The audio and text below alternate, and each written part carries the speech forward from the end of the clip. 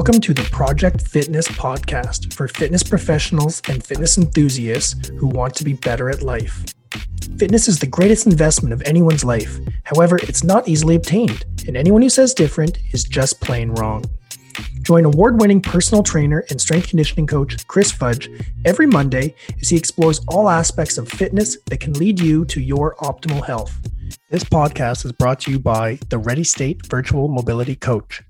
Dr. Starrett is a movement and mobility coach for players in the NFL, MLB, NHL, and NBA, plus a doctor of physical therapy. Kelly has created a program called Virtual Mobility Coach.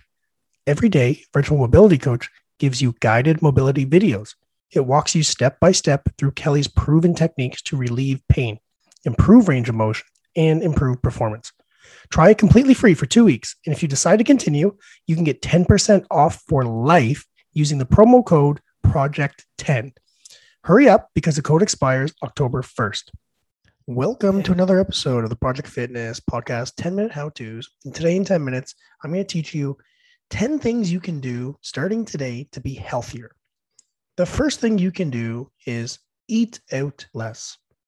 Eat out less means make your food at home more and don't buy it on the go or at restaurants. Think of how many times a week you actually buy your food and just reduce it. If you do it 5 times a week, do it 4. If you do it 10 times a week, do it 8. The main reason is when you buy food out and about, when you go to restaurants, you socialize with friends and family, it's all good. I'm a big fan of that. However, the reality is you're going to be consuming a large amount of calories. You're going to be consuming probably chemically enhanced foods that are driven just to make you indulge and eat more. And you're likely going to probably consuming something such as alcohol, low protein meals. It's not going to help you get healthier. I'm not saying eliminate it. I'm saying just reduce it by once. We should use social events like restaurants as social events. And remember, we don't live to eat. We eat to live. Okay, number 2, limit the amount of sugar you have in your diet, specifically sugary drinks. Sugary drinks like fruit sodas, juices, sweetened drinks, anything you get at Starbucks for over $6 are probably going to have a very large amount of added sugar to them. Unfortunately, there's many studies out there that point that sugar-sweetened beverages increase risks of type 2 diabetes, further down the road, things such as heart disease, usually because an excess amount of calories come from them and then leads to weight gain, and then long-term weight gain leads to those things there. Children are obsessed with these drinks. Anyone who's listened to the podcast before know I'm not a big fan of children consuming a lot of fruit drinks or juices. Water gets the job done. There's a lot of parents who will tell me my kids don't drink water. That's because you give them juice all the time. And you know what? As a child, if I had the choice, I would choose juice over water any day.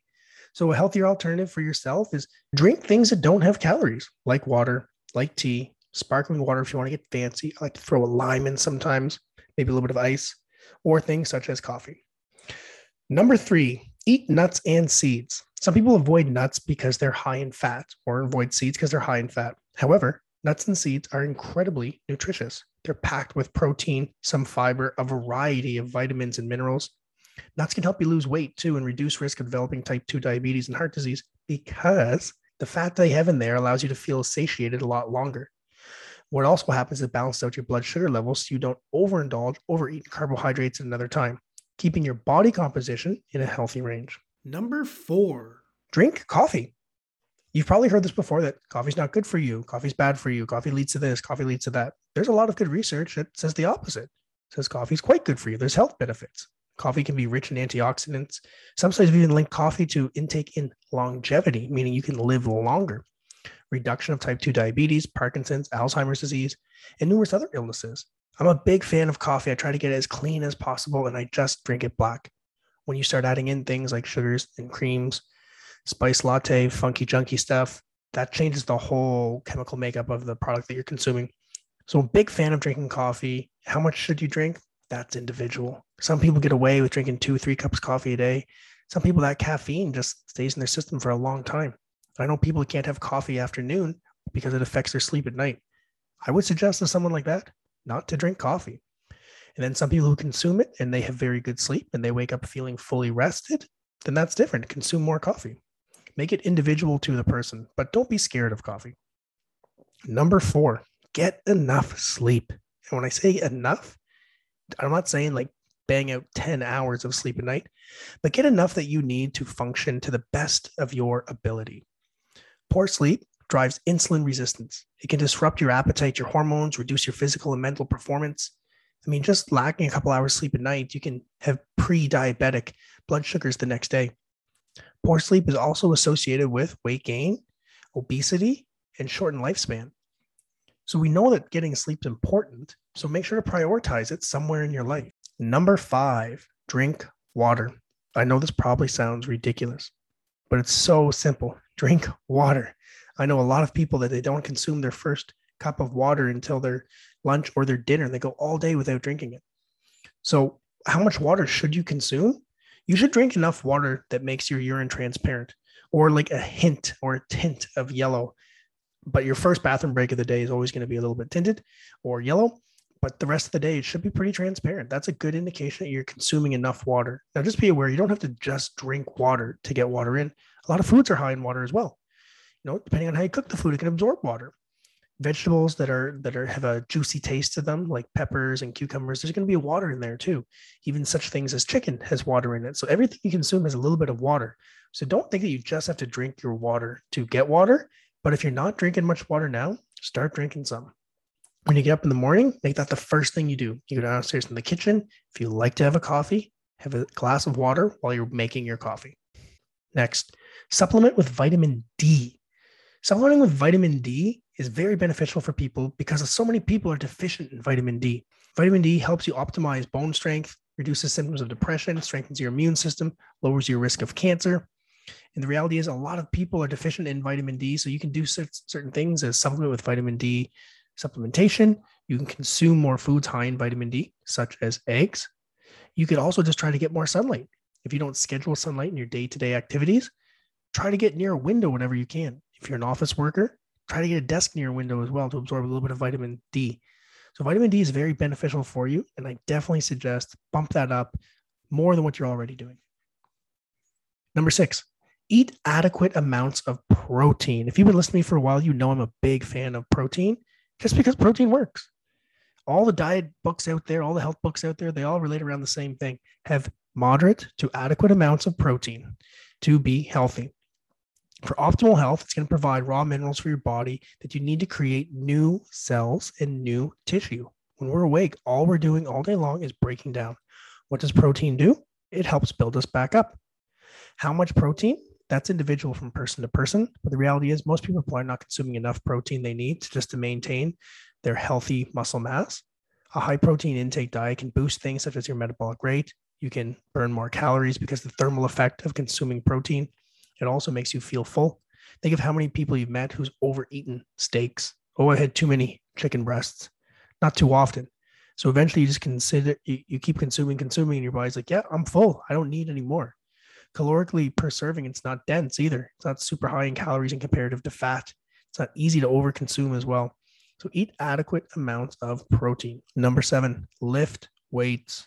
Weight training. Weight training 101. Weight training allows you to maintain the muscle mass you have. Weight training allows you to be stronger in your day-to-day activities. Weight training allows you to put on lean muscle mass.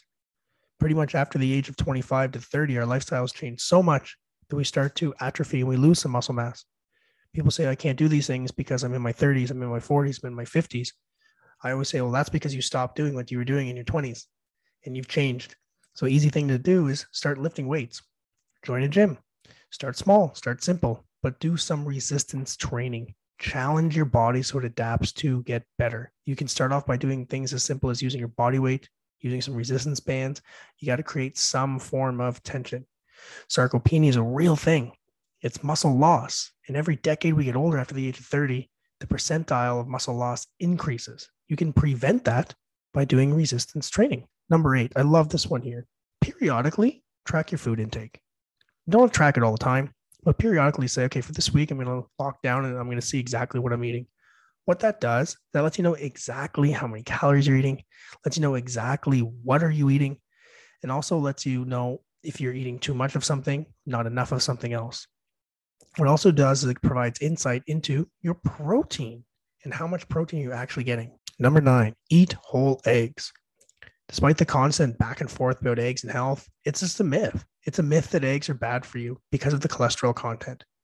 I've been consuming on average probably 15 eggs to 20 eggs a week for the last 15 to 20 years. And anytime I get blood work done, my results come back that my cholesterol is in a normal range. I have no signs of heart disease. I have no signs of diabetes. Nothing bad that comes with eating whole eggs. And I've been doing that for a long time. And trust me, I did not win the genetic lottery. Heart disease does run in my family on both sides, male and female. But I've been consuming it and I've been doing quite well. Eggs are the multivitamin of nature. It provides protein, fat. It's going to be dense in what it provides. The calories are not very high as well. It's going to keep you feeling satiated, balance out blood sugar levels, control your insulin. It actually is a superfood. There's not many people out there I've met who said, I've overeaten eggs and that got me unhealthy. That never happens. And number 10, feed your guts. And by that, I mean, feed your gut bacteria. Your gut bacteria is known as your microbiome. It's an incredible important part of overall health. Some people do everything right inside the gym, outside the gym, but they've got poor gut health. And because they've got poor gut health, they can't absorb the foods, they can't break down the foods, they can't use all the nutrients. So disruption in gut bacteria is linked to certain chronic diseases like obesity, digestive problems, SIBO. Good ways to improve your gut health include eating things like probiotic foods. This you'd see in the form of yogurts, sauerkraut. I love using sauerkraut to help anyone who's got digestive issues, or even supplementing with probiotics. Having a healthy gut allows you to be the best version of yourself and make sure that when you invest in things like high quality food, you're going to be absorbing all the nutrients, going to get the most out of it, then you can be the best version of yourself. So that is my top 10 simple things you can do to increase your health today. Never stop learning because life never stops teaching.